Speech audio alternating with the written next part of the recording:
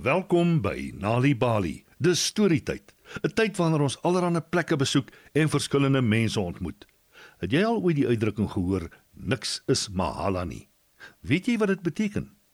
Dit beteken, jy kry niks verniet nie. Jy moet daarvoor werk, nes ons vriende Abelo en Dinfa in die storie Ons wil 'n worsie hê.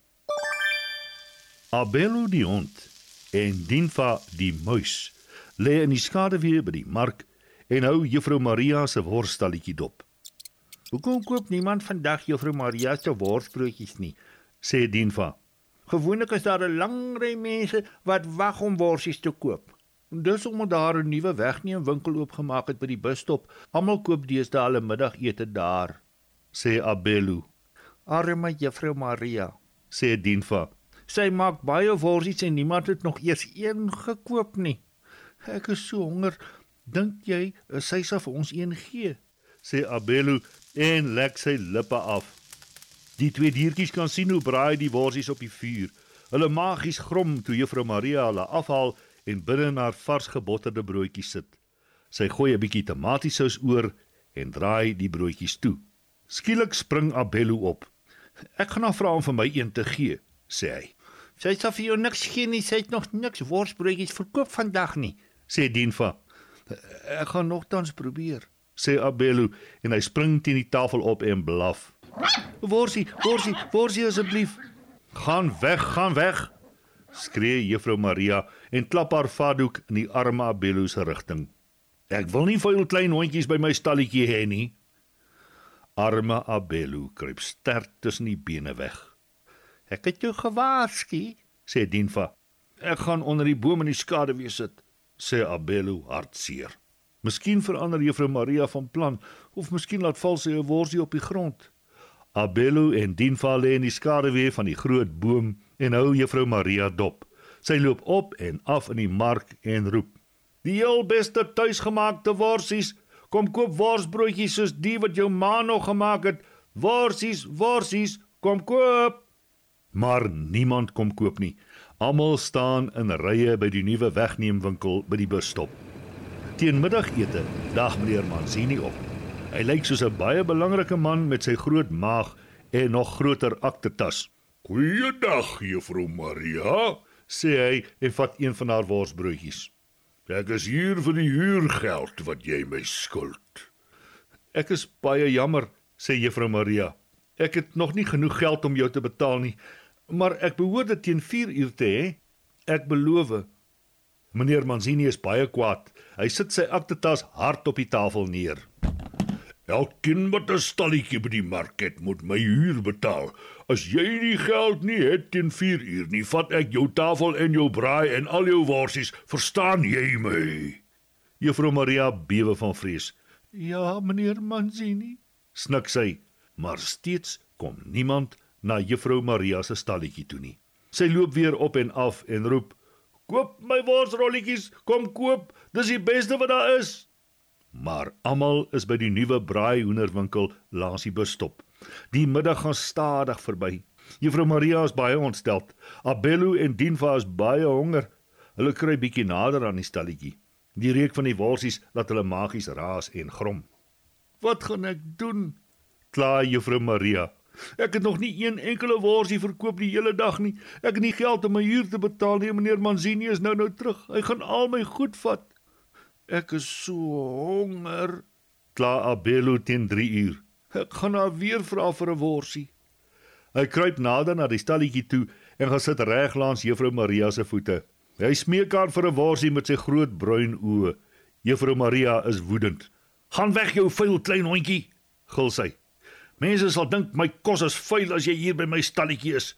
Toe weg as jy, voetsek! Arme Abelo kruip terug na die boom se skaduwee en gaan lê langs Dinfa.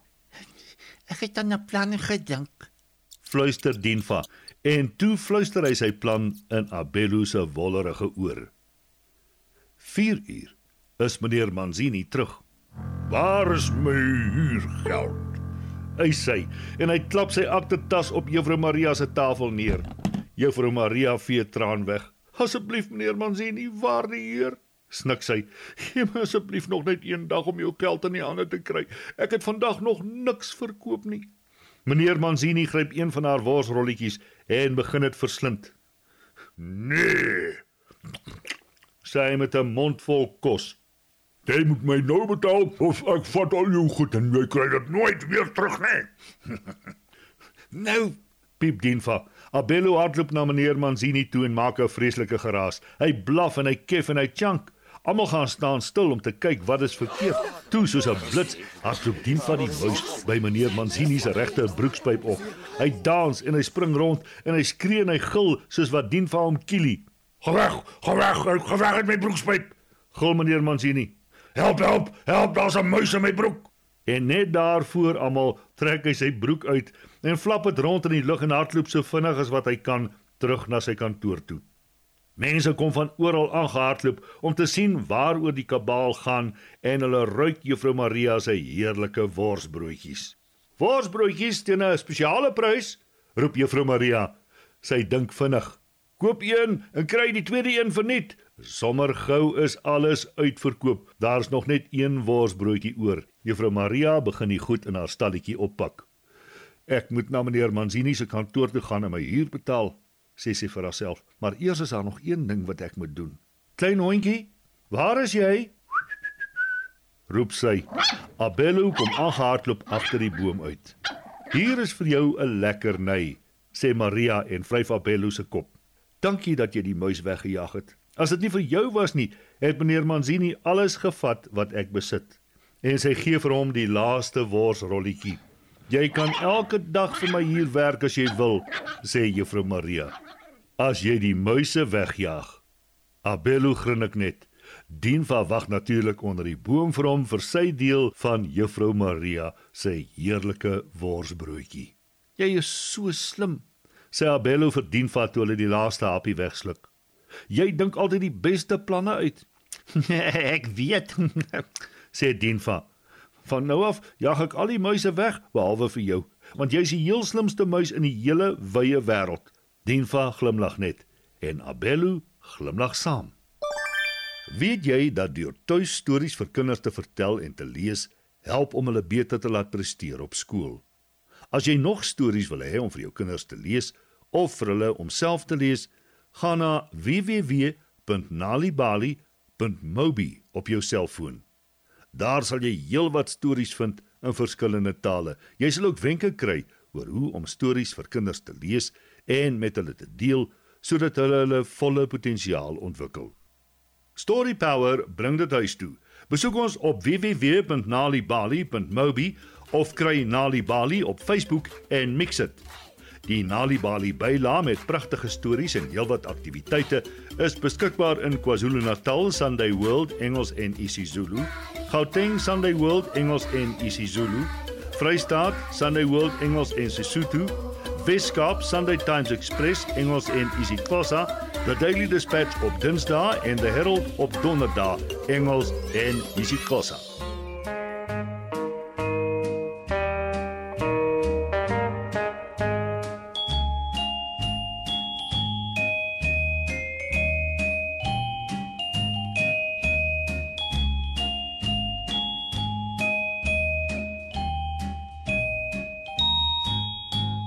Hy vang vis en hy eet dit gou, sonder om te kook, dis baie lekker rou.